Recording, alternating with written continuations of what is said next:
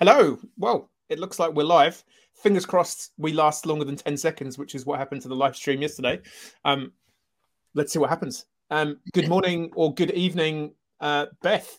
How It's is it going? good afternoon here on the east coast of the Good U.S. afternoon.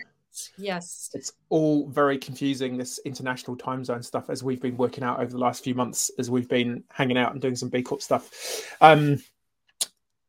So thoughts on yesterday, day one of the Be Better Purpose Virtual Summit. What do you reckon? I thought it was fantastic. I thought we had a lot of great interaction. I thought we got some really excellent questions and comments in the chat during both your presentation as well as the panel. There were a lot of people that were chomping on the bit to get ahead to the good stuff today, about what it actually means to become a B Corp. So, while I tried to curb the enthusiasm to get people to come back today, it was heartening to see that people seem to get the idea of why purpose is important, how you can inject purpose, and how you can, maximize on the goals of sustainability within your organization by injecting and promoting purpose. So I'm excited today to bring the framework to life and talk about the ROI, which everybody seemed to ask about yesterday. So if you all are tuning in to hear about the ROI of purpose and B Corp, you've come to the right place. Definitely. Yeah, I think I agree. I think it was interesting how, the focus was sort of on purpose, but we pretty quickly got to B Corp as being a really useful tool when it comes to measuring and reporting your purpose. And yeah, I guess that was also, we had quite a few B Corp. Well, were they all B Corps on the panel? Almost all B Corps, or almost B Corps, apart from Carolina. Yeah, so I think that was probably part of it. So yeah, so today we are getting stuck into part one of today is going to be Beth talking us through just basically the slam dunk argument as to, if you're not a B Corp, why you really should be a B Corp. And then after that, we will be moving into our panel event, where we have some aspiring B Corps and current B Corps who have either been through the journey to certification or are currently on the journey to certification, to just help you answer any of the sort of the questions that you might have about why you should go on the journey. So let's kick into it. Beth, over to you. Thank you very, very much, Tim. And before we begin, I think everybody probably knows either Tim or I, but how we got together is kind of a funny story. Tim and I are in the same mastermind group of entrepreneurs and, brilliant business minds. And when I mentioned that I was trying to niche down my consultancy to be focused on purpose, Tim pointed to the little sign behind him. Tim, if you want to point to that sign, I guess we can't see you, can we? There's a little sign right there. Have you ever heard of B Corp? Like, I thought I was pretty smart. I thought, I've been around the block a few times, run some businesses. I've had a startup. I led sales teams and business development in Fortune 50 companies, but I never heard of B Corp. So I'm like, what the hell is going on? And how come I've never heard of this? I need to know about this now. So Tim very kindly raised his hand and decided to tell me everything he knows about B Corp down in New Zealand. And I'm like, well, who's doing this in North America? So he's like, well, why don't you do it in North America? And I thought, that's a great idea. I think I will try to learn as much as I can and spread the B Corp love. And so the rest is history. Tim is the foremost authority down in New Zealand and points, I don't know if that's east or west of, I just don't know. I'm in New York. You can go either way, really. Yeah, you can go either way. It's down there.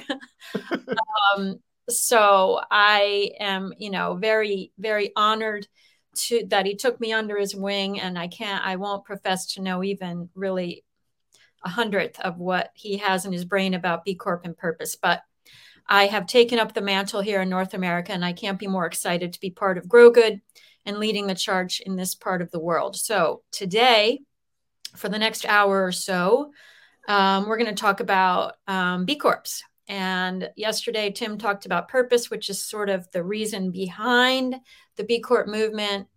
So I'm going to go ahead and kick it off with my little deck here about to be or not to be, the what, when, and how of B Corp certification. So The challenge around B Corp, why does it exist? Getting certified as a B Corp is hard. The B Corp impact assessment is legit. So I want to dig in a little bit about where it came from, what it's for, why it's so effective, and how, if you decide this is a framework for you, full transparency, we here at Grow Good can help you. And we have some people on our panel today who we have helped through this process. And I'm very, very keen to hear about their journeys. So we can sort of bring what I'm about to present to you to life. So with that, I will kick it off. So what is a B Corp? Certified B Corps are businesses that seek to balance purpose and profit. If you were here yesterday, we talked a lot about purpose and how purpose benefits your organization, why it's important to, for recruiting, for retention, for just, everything to do with profitable, successful businesses. Rather than solely focusing on profit maximization, B Corps consider the impact of their ops on workers, customers, suppliers, community, and the environment. So you're going to hear about that a lot over the next hour or so, because those are the pillars of the framework. And because of the B Corp frame and B Lab, which I'm going to talk about in a moment, it's really led from more of just a business framework and how to set up your business to a global movement.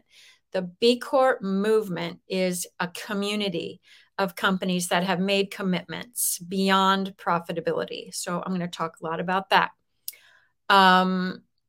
In fact, I think in this post-pandemic world, we can all agree that community has become something that's just imperative to have in business and as human beings that are trying to make a difference in the world. So let's move into the origins of B Corp. Where did it come from? And why do I have a picture of a shoe company, a shoe on the screen? So And1 is an apparel company that was started in the early 90s, I would say. It was a very successful apparel company, mostly basketball. The guy who started it, his name is J. Cohen Gilbert. And in 2001, his sister was involved in the Twin Towers attack. She survived, but it shook him. Shortly thereafter, one of his business partners was killed. And both of those events made him ponder, what in the world am I doing with my life? We've all had these instances, I call them, these transitional experiences that make us question, kind of what's it all about, right? So once he went through that, he decided that he needed to do something more. So he sold the basketball apparel company and he wanted to start something different to address what he viewed was shareholder primacy. And that's kind of a common theme in B Lab, is addressing shareholder primacy, when the stock price dominates the measure of success of an enterprise at the cost of everything else. So here in the States, that's sort of a basic premise of capitalism here. Shareholder primacy is what everything is built on. Public companies, it's all about stakeholder value.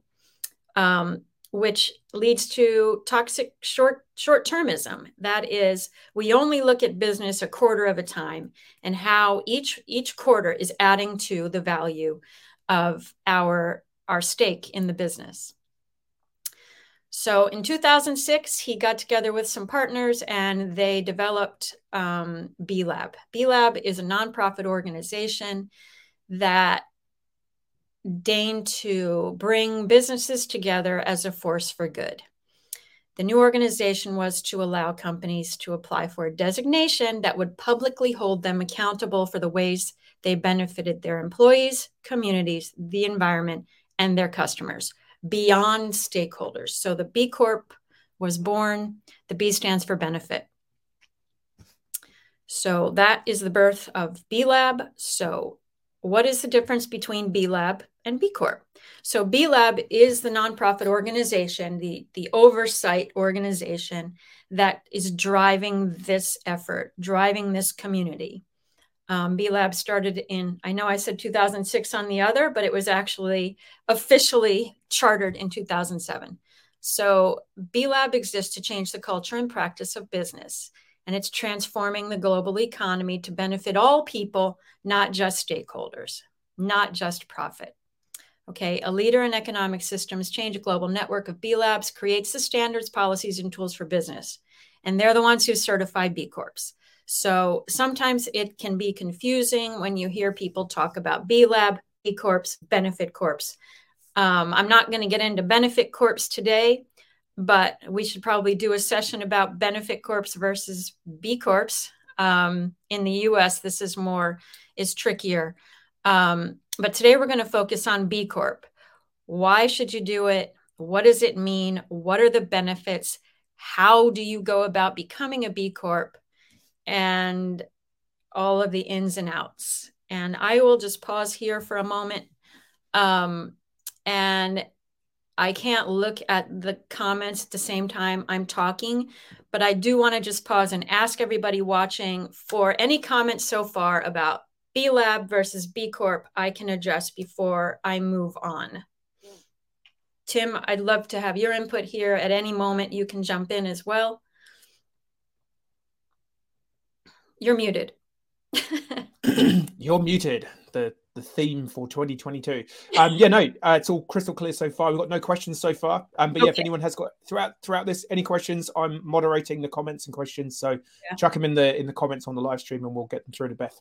Okay, good. I like to have interaction, but in the absence of questions, I'm going to keep on trucking. Okay, cool. So here we go. So I'm just going to, overall, what is the benefit of B Corp? This is just, I'm going to get into details, but I just wanted to kind of recap what we talked about yesterday with purpose. People want to work for, buy from companies that they can trust. At the core of this is transparency, trust, and alignment with values. So they want to get purpose at work in your organization, see an increase in team performance, team engagement, profitability, etc. Purpose leads to profit. And I'm going to talk more about that as we go. For businesses that are already doing good, the B Corp framework is really the perfect tool to explore and record your positive contribution across governance, workers, environment, social impact, performance. You know, it's one thing to put beautiful pages up on your website talking about your mission, your vision, your sustainability goals and objectives, and your performance. But it's quite another to pull back the curtain and show evidence of how you're performing against those goals. And that's what the B Corp framework provides. So not only is it the right thing to do, but it makes economic sense as well. So research shows that performance against these goals leads to higher profit. And I'm going to show you some metrics around that, which I know a lot of people were asking about yesterday. So are we having a B Corp moment? Of course, I say a resounding yes. I've never witnessed something that has not been on my radar, which got on my radar. And I know there's a psychological aspect to this, but no matter where I go or what I do, I see B Corp everywhere. There were B Corps that put the B Corp emblem on their ads during the American Super Bowl, which just blew my mind. That it's now become so much more mainstream than I could have imagined. So there are now pushing more than 1,500. I can't keep track of these numbers, and the B Lab tries to update them as they go. But we're pushing 1,500 B Corps in the US. My little slide advanced thing is a B Corp. What does that say? 25% increase, 20 to 21. Sorry, I don't have this deck printed, and some of the steam pipe graphics are covering what's on the screen. So 4,000 plus global B Corps. And again, it's got to be pushing 5,000 by now. Every month, it just compounds. But if you haven't been asked, especially if you're in food and beverage or health and beauty, if you haven't been asked about B Corp, if you're not a B Corp, when you're going to become a B Corp, or what's going on with your B Corp story, you will soon. In those particular industries, it's almost becoming, if you're not a B Corp, we don't want to hear anything about you. That sounds extreme, but I keep hearing it from people that are attending conferences and meetings and are kind of embarrassed, like I was 6 months ago when I hadn't heard of the B Corp framework. There are leading executives in large health and beauty and food and beverage who are getting mad that they didn't know about this when they're called out at meetings. So we are definitely in the beginning of a B Corp wave. I talk about it. I'm a frustrated surfer, longboard surfer. And, in surfing, when you're sitting out waiting for the sets to come in and you spend a lot of time waiting and you finally see a set that you might be able to paddle into, we are just now beginning to paddle into a wave and we haven't even begun to reach the crest. I love my metaphors, you guys. You have to forgive me. So that's all great, but what is the impact? So B Corps walk the walk when it comes to making positive impact. So B Corps have 2x, they're twice as likely to be offsetting their greenhouse gas emissions. That seems low, but it's pretty significant. B Corps is 63%. They hire more workers from historically underserved populations.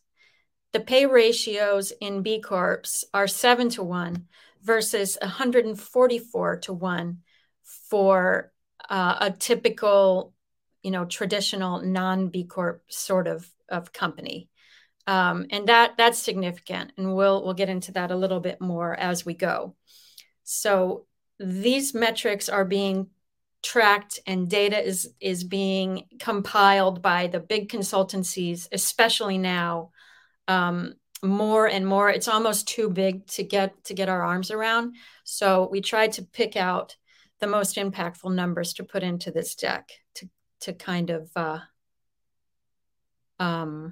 prove the point. I'm just looking at we're currently at 4,878. Love it as of today. So yeah, just shy of 5,000. And B Corps are resilient. And this is particularly important now that we're in, whatever you want to call this thing we're in, the great resignation, transformation moment that we're having in the global workforce thanks to the pandemic. 52% of B Corps hired more employees in 2020 during a pandemic. 47% of B Corps experienced employee growth of more than 15% in 2020. 2/3 of B Corps saw the increase in revenue in 2020 during the pandemic. I'm just going to be quiet while that sinks in for a moment. I'm always shocked at that. It's good stuff. So let's talk more about ROI. Resiliency.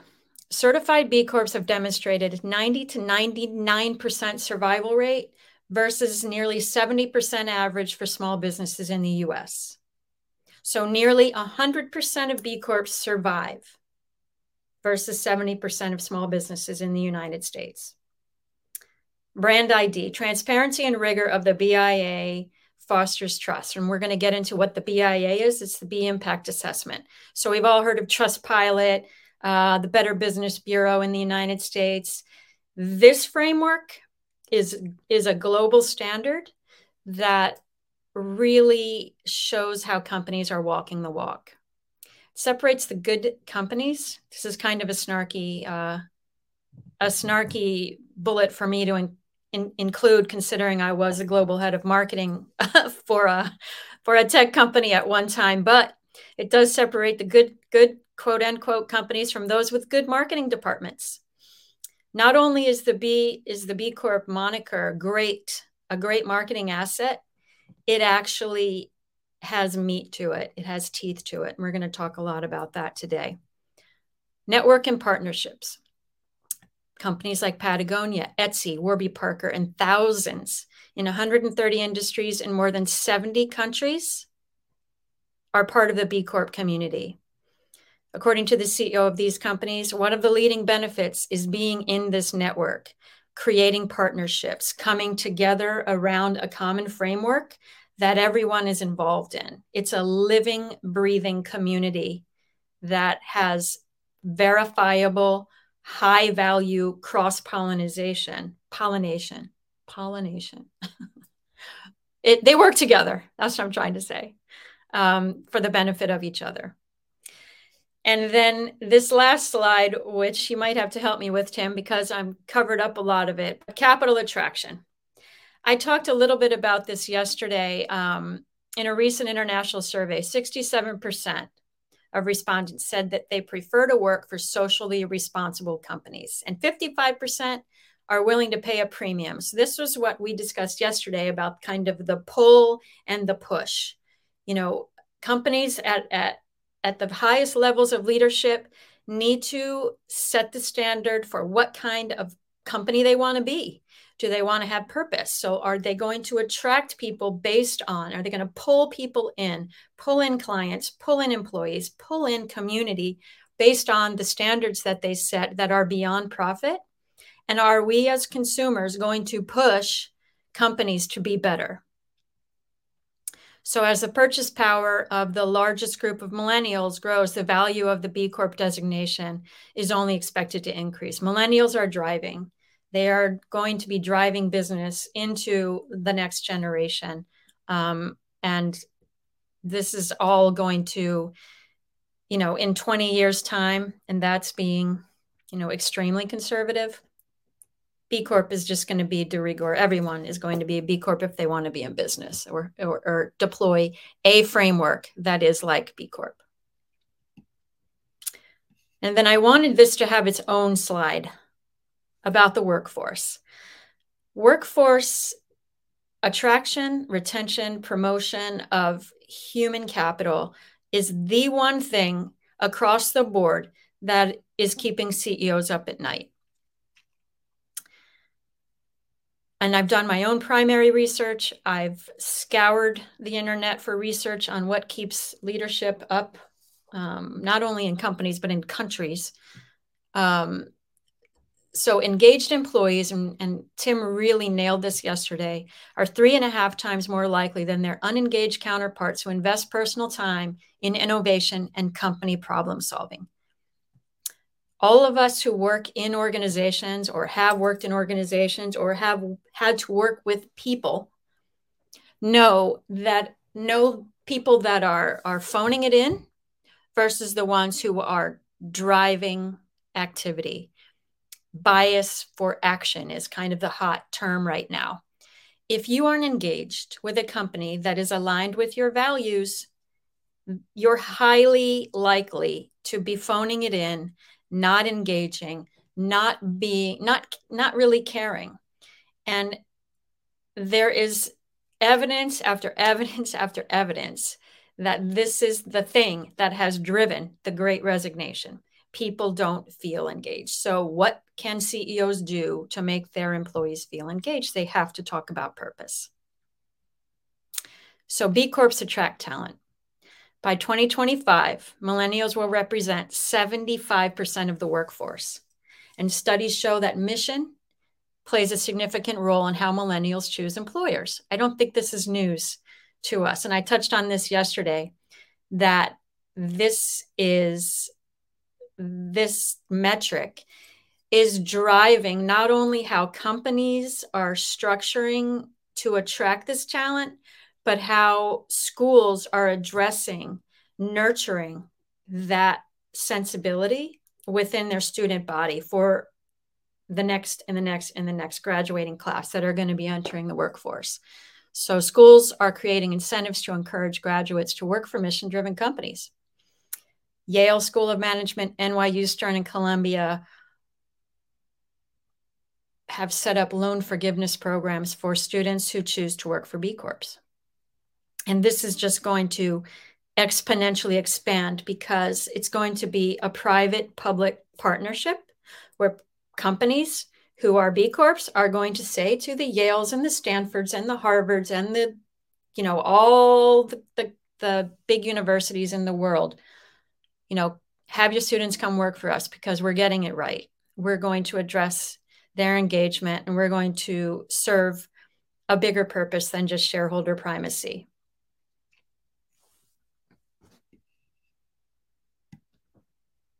So let's get down to brass tacks. Hopefully that nailed a lot of ROI for everyone. I really wanted to drive this home so that the rest of our discussion, you just want to get to the good stuff. Like, okay, I'm sold. Let's become a B Corp. The basic criteria for B Corp certification: for-profit businesses of any size, any industry or geography, any legal structure, in operation for more than a year. Tim's an LLC, I believe. I'm an LLC. S Corps, B Corps, benefit corps, that is, any legal structure all over the world can certify. And here's just some of the logos that so Danone's a global brand, Patagonia, obviously, Allbirds, Warby Parker, the Myers-Briggs Company, all different kinds, service companies, consulting companies, food and beverage, obviously, apparel, any industry can certify. So how do you certify? I talked a little bit about the B Impact Assessment. It is a series of questions. Tim, I did log in to the BIA. If we have some time at the end, I can go through a bit of it.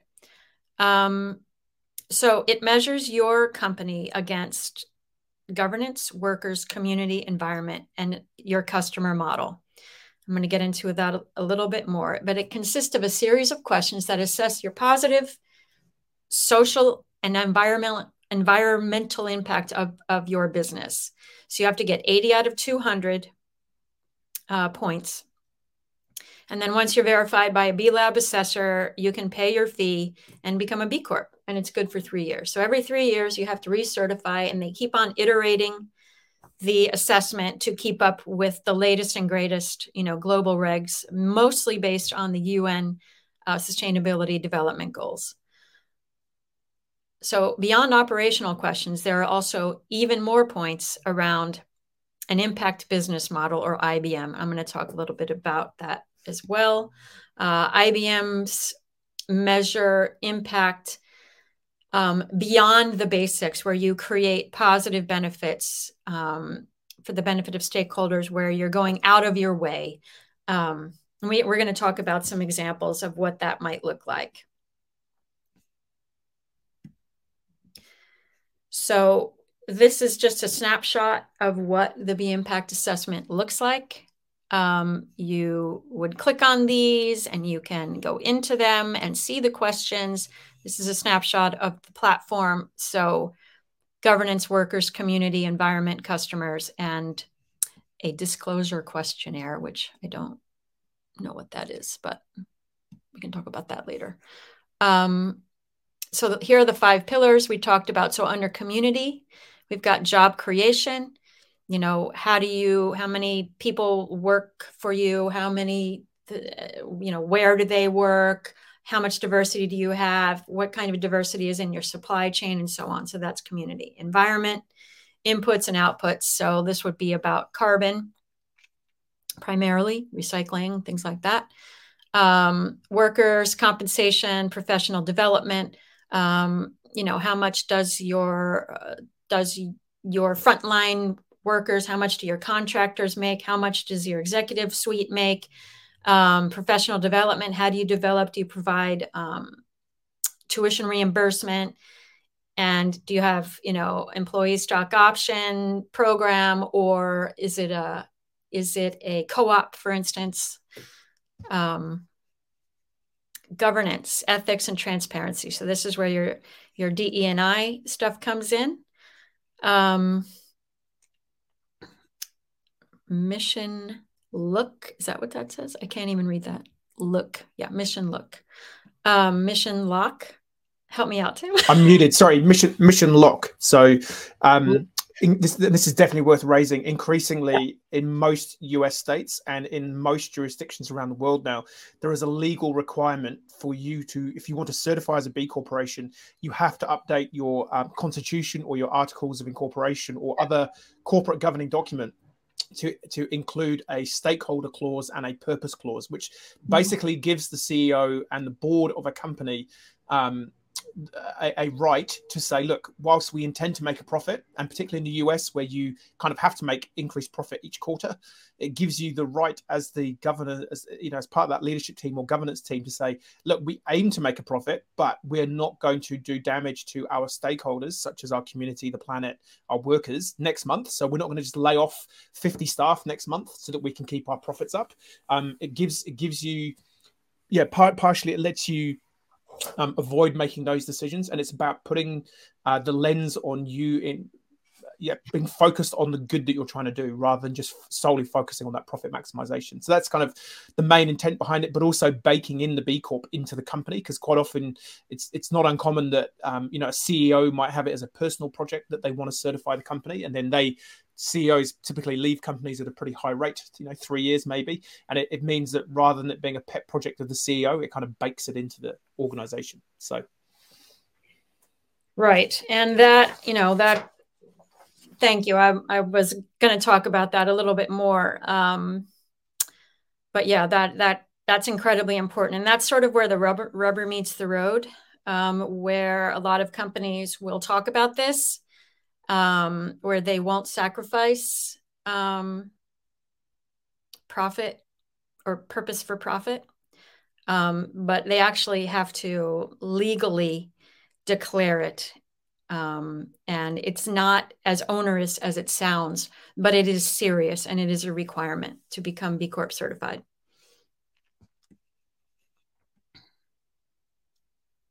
Oh, okay. I see you posting all the links over there. I've put some links to the B impact assessment and the legal requirement and stuff like that as you're talking about it. Yep.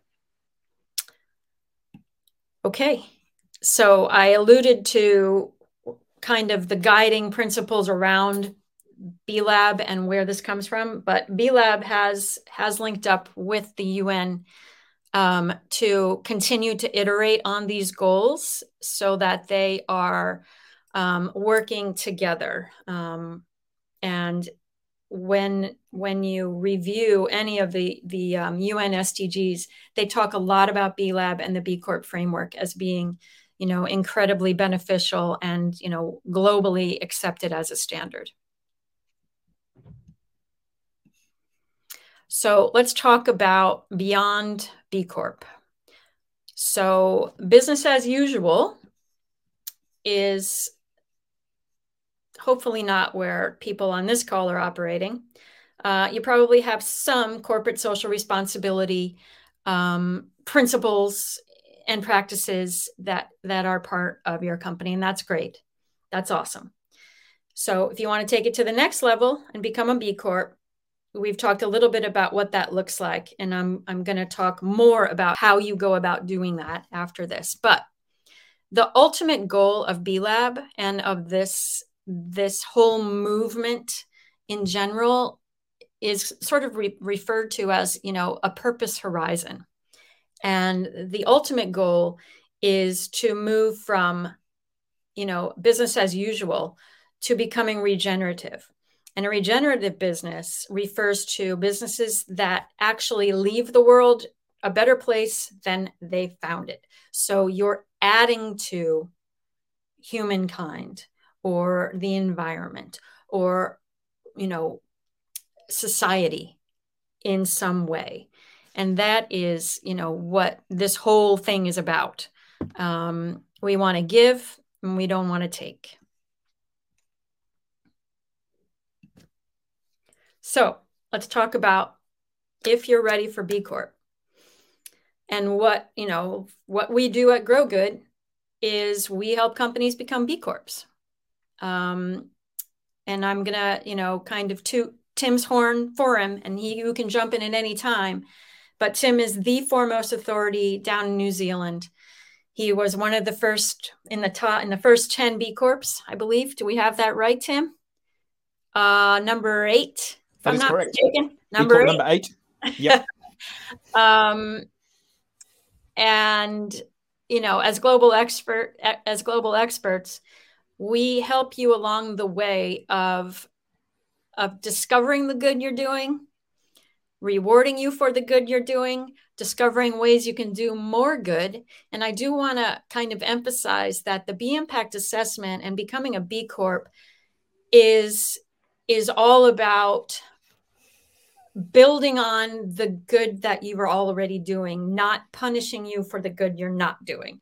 So in the US, our college entrance exams are kind of around, you don't get penalized for the things you get wrong.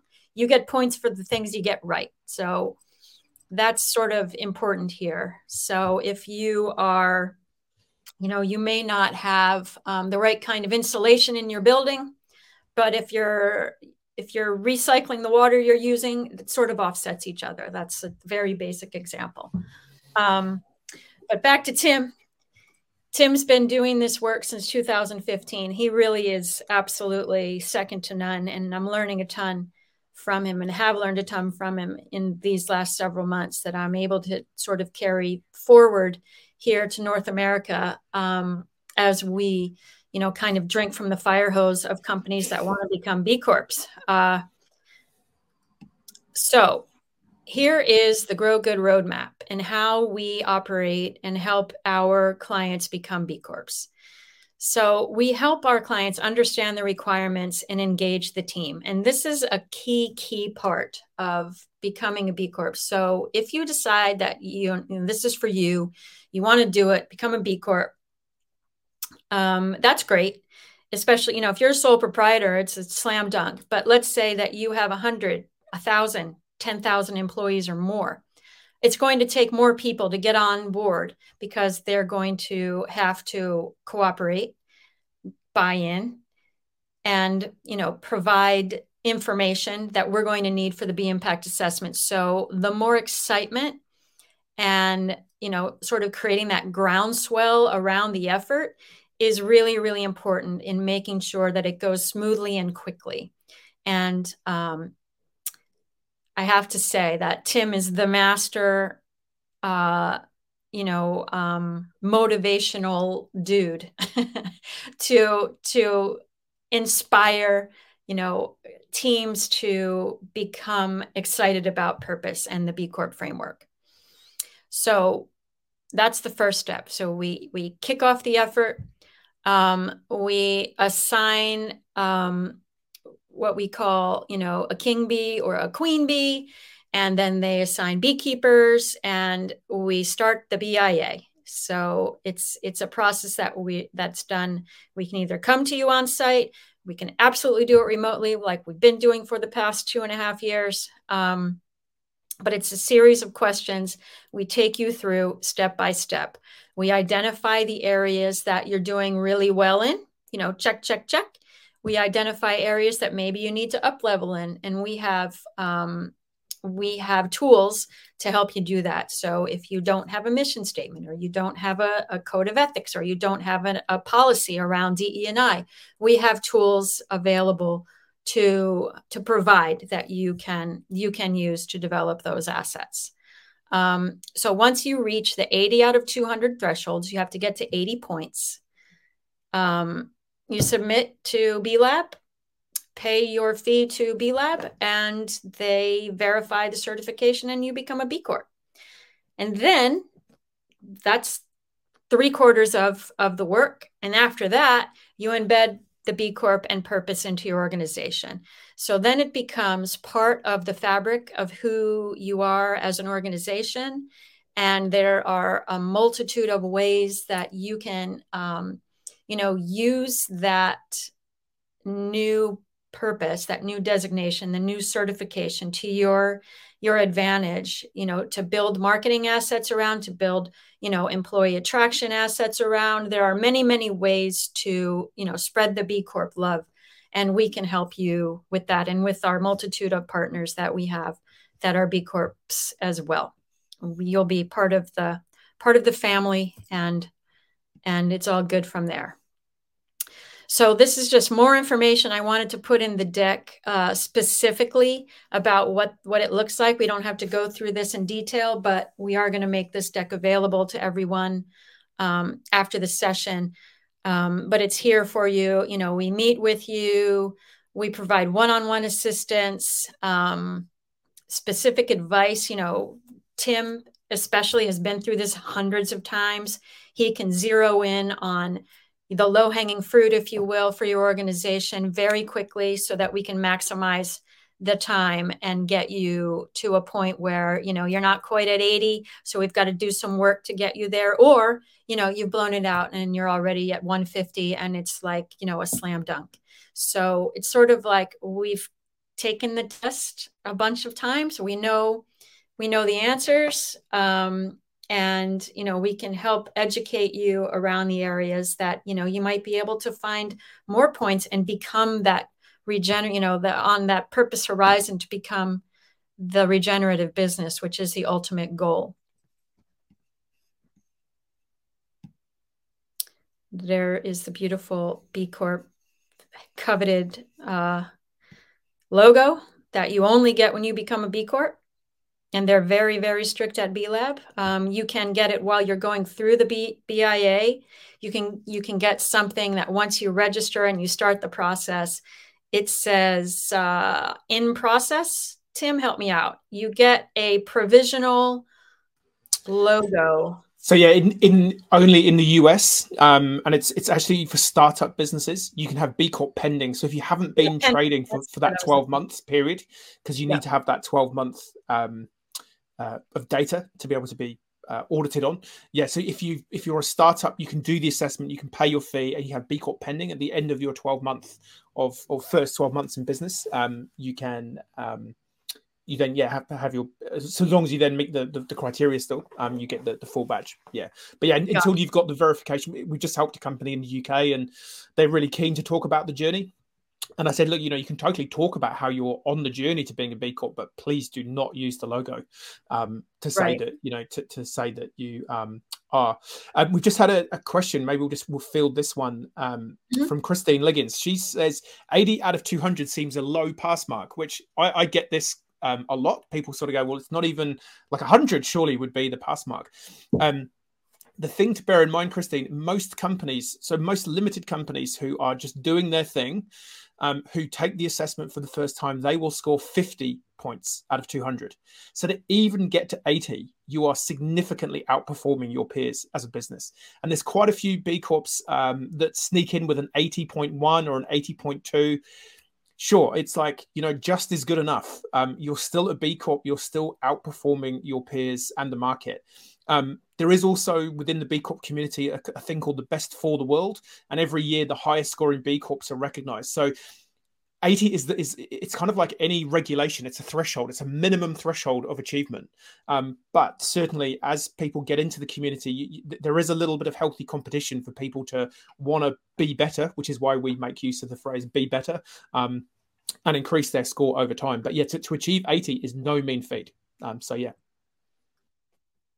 Back to you. Well, this is my last slide. So just a couple of quotes from the folks at Patagonia, the former CEO. The B Corp movement is one of the most important of our lifetime, built on the simple fact that business impacts and serves more than just shareholders, has an equal responsibility to the community and the planet.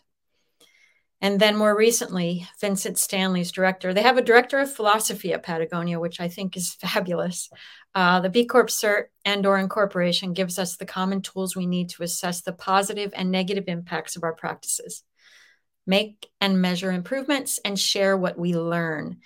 And I can't stress enough that the transparency here is what is the game changer between companies that have really great sustainability goals. And you might hear about big companies that are all about sustainability, and they live and breathe the UN SDGs, and their ESG departments are huge.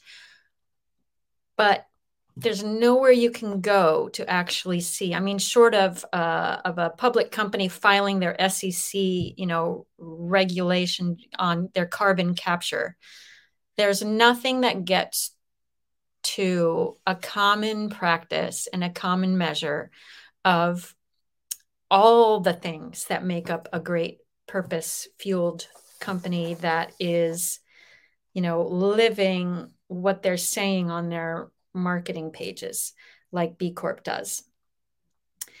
So I hope that was beneficial to folks who want to hear more about ROI. We can circle back and talk more about any other, yesterday we got questions around operational. How do you justify prioritizing becoming a B Corp with operational challenges? And, what I would say to that is that it sounds like short-termism. I used an analogy yesterday. Do you want to make $1 million tomorrow or $10 million in a year?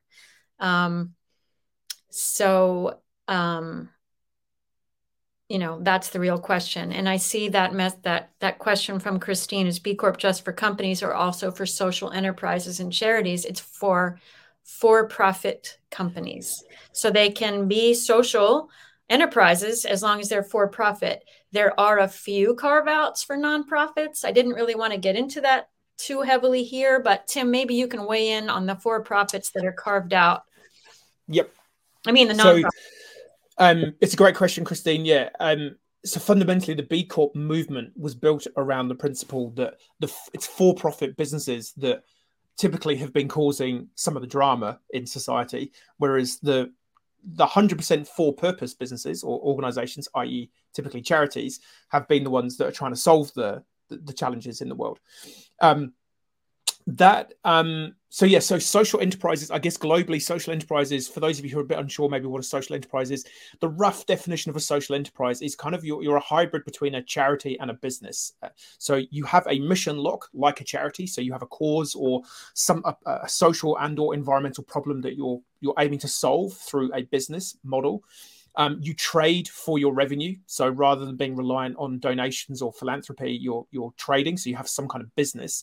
But the differentiator between a full for-profit business and a social enterprise is the majority of your profit, typically 50% plus, needs to be demonstrated to be being invested back into solving that problem. Now, socially, it is quite a hard benchmark to reach. There's also some data out there that there's maybe quite a few social enterprises that actually are more charity than trading. So it's a bit of a gray area, I feel. But essentially, if you're a social enterprise, if you're trading for impact and revenue, you can totally be a B Corp. Charities, they have been a bit of a grey area. So I was hanging out with Michelle Sharp when she was CEO of Kilmarnock Enterprises, based here in Christchurch. And we, I believe I'm correct in saying that we managed to talk our way through the different what they call standards committees. So there is a regional standards committee for the B impact assessment in Australia, New Zealand. There's a regional Asia Pacific one. And then there is a global standards committee. And because Kilmarnock Enterprises was a business with charitable status, I believe, is the structure that they had, we were basically able to provide the evidence to say, look, we think Kilmarnock should be able to certify as a B Corp, even though it's technically a charity. And so I believe I'm correct in saying we were the first non-for-profit in the world to be able to certify as a B Corp. So we kind of, created that precedent to say, look, if you're a charity, but you are more, I think the threshold is sort of 80-90% plus of your revenue is through trading, then you can certainly ask about going through the process to be a B Corp, but you have to have a commercial, like the charitable states or the charitable structures around the world vary quite differently. But in this region, essentially, if you're a business with a charitable status, you have to be able to prove that you're trading for your for revenue as opposed to being reliant on donations. Because again, like I say, the whole differentiator for B Corp is this is for helping the for-profit world get more purpose-driven. So, I mean, it's an interesting question to pose. Maybe we can pose this to the panel at some point later on. My kind of thoughts for the world is, having worked in the not-for-profit world and the for-profit world, I kind of, for me personally, feel that for-profit enterprises that are solving problems but are doing it for revenue is the way forward, because charities typically struggle. The thing they always struggle for is money, and structure, and running more like a business. And business sometimes, frequently, doesn't have the heart and soul of a not-for-profit. And you kind of put the two together, you get B Corps, and they're a pretty cool type of entity that's doing some good stuff around the world. So hopefully that answers your question, Christine. What's kapia? Kapai. So that's like well done, basically, in Māori. So there we go. Look, we're a truly global, holistic show today. We're learning all sorts of people, learning everything. Cool. Anything else from you, Beth? I think we've answered all the questions that are here so far. So you've clearly done a good job at letting people know what's what and who's who when it comes to B Corp. Christine's happy with our answer. That's all I've got. I see that you've put in the chat how people can find out even more about how to become a B Corp and how to engage with Grow Good. And, once in our next hour, we're going to hear from some folks who have worked with us to do their B Impact assessment. We're on kind of a push. We have this Be Better 100 campaign going on now in the States. And I've kicked it off in the States a couple of months ago. We want to certify the first 100 B Corps as soon as possible. And I kind of adjusted the number from 100 to 1,000 because it just seems we're having a moment. And, we'd be delighted to work with as many folks as we can to spread the B Corp love. Definitely. I mean, like I say, maybe we do live in a bit of a bubble, but I certainly look at my LinkedIn feed, and almost, I don't know, multiple times a day, I'm seeing congratulations to so-and-so certified B Corp, or we're proud to announce that we're now a certified. It is frighteningly hard, in a good way, to keep up with the data points around how many B Corps there are, who's certified, and the metrics and stats around why you should be doing this stuff. It's insane.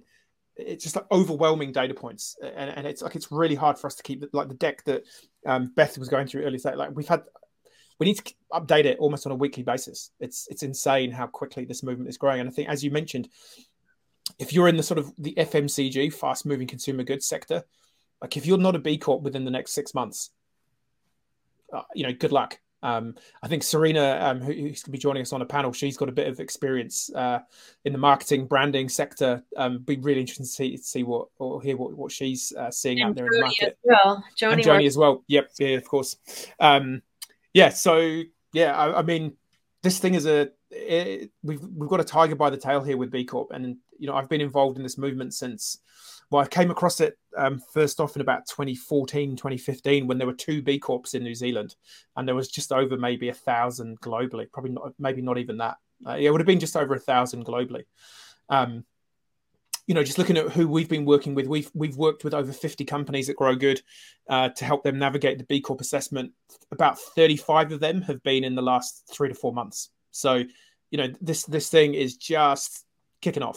It's be there or be square for sure. Well, I know that I said that I had logged into B Lab, but I did the whole rearranging of the tabs. Or do you want to log in? Yeah, that's a good idea. Yeah, I'll log in. I've got a just to show people real quick before we kick off with the panel event in about 6 minutes. Let me sign in. Please hold, callers. Come on.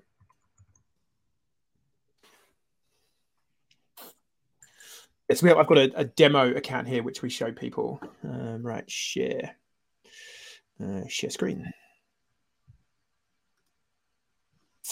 we will share a Chrome tab, and we will share that one. Cool. Hopefully you can all see. Yeah, it looks like you can. I can see it on the screen. So this is what the B impact assessment looks like. So when you create an account, this is basically where it'll be slightly different when you first log in, because it'll ask you to essentially go through a lot of these types of questions. So we won't do Russia, because I think they can't. I think they've put a hold on all B Corps coming through in Russia at the minute, whilst stuff's going on there. So let's where can we find a country? Let's find New Zealand. There we go. So yeah, when you first log into the assessment, you'll need to say where you are in the world, what region you're in. So we are in Canterbury. You then put in your company size. So I don't know, what are 50 to 249. One thing to note is if you are a large and complex organization, you will typically have to go and talk to B Lab to begin with. Some really large organizations. I'll put a link in the comments for this, so you know who you are.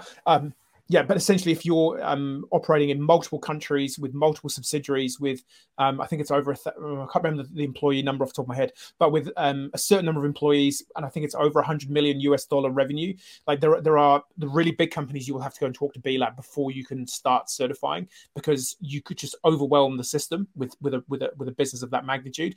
And sometimes there are complexities with. There could be regions that your business is operating in where you may not actually be able to be a B Corp yet. So yeah, there's some complexities and some things around really big companies. But so you go through, you choose what sector you're in. It's relatively self-explanatory.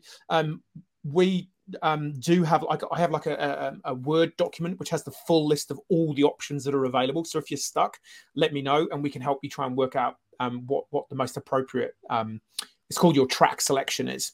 So I don't know, what do we feel like being today? Let's be we are an education company. So, okay, let's kind of go with who we are really, although we don't have 50 employees yet. We're working on that. So the B impact assessment, you click on the tab here on the left-hand side, B impact assessment. And literally, I mean, what we do with people and what you can do as an organization is you pretty much start at question 1 and you just work your way through. So the questions look like a mixture of answers where you have like a radio button. So you can tick one answer, which would be the most appropriate one. Other questions, you can tick multiple boxes. And typically, the more boxes you're ticking, the higher score you'll get on that question. A really useful tool for people is this bookmark feature. So if you're going through the assessment for the first time by yourself and you just, you're not sure what the answer to that question is, or I mean, certainly when we're working with people and taking them through the assessment at the deeper level, we make extensive use of the bookmark feature, because you can come over here and go to reports and go to bookmark report. So this kind of becomes your rolling to-do list. And once you've actioned it, you just unbookmark it and away you go. So that's a really top tip for people going through the assessment. But so this is what the assessment looks like. It's worth also just noting that there is no one assessment. So depending on your track selection, so depending on what country you're in, what sector you're in, you will have a slightly different assessment. So for example, we'll have Jasmine joining us from the Co-op Bank shortly. There is a specific track selection for the banking and finance industry that has specific questions about the types of facilities and lending and how does a bank operate in terms of what services it provides. Whereas if you're a manufacturing business or a company selling a food and beverage product, you will have specific questions around your cost of goods sold and where are you getting that from and stuff like that. So yeah, but that's what the assessment looks like. More than happy to do if people are interested. I'm sure we could put together a quick session running people through some high level stuff on the assessment as a separate session. But yeah,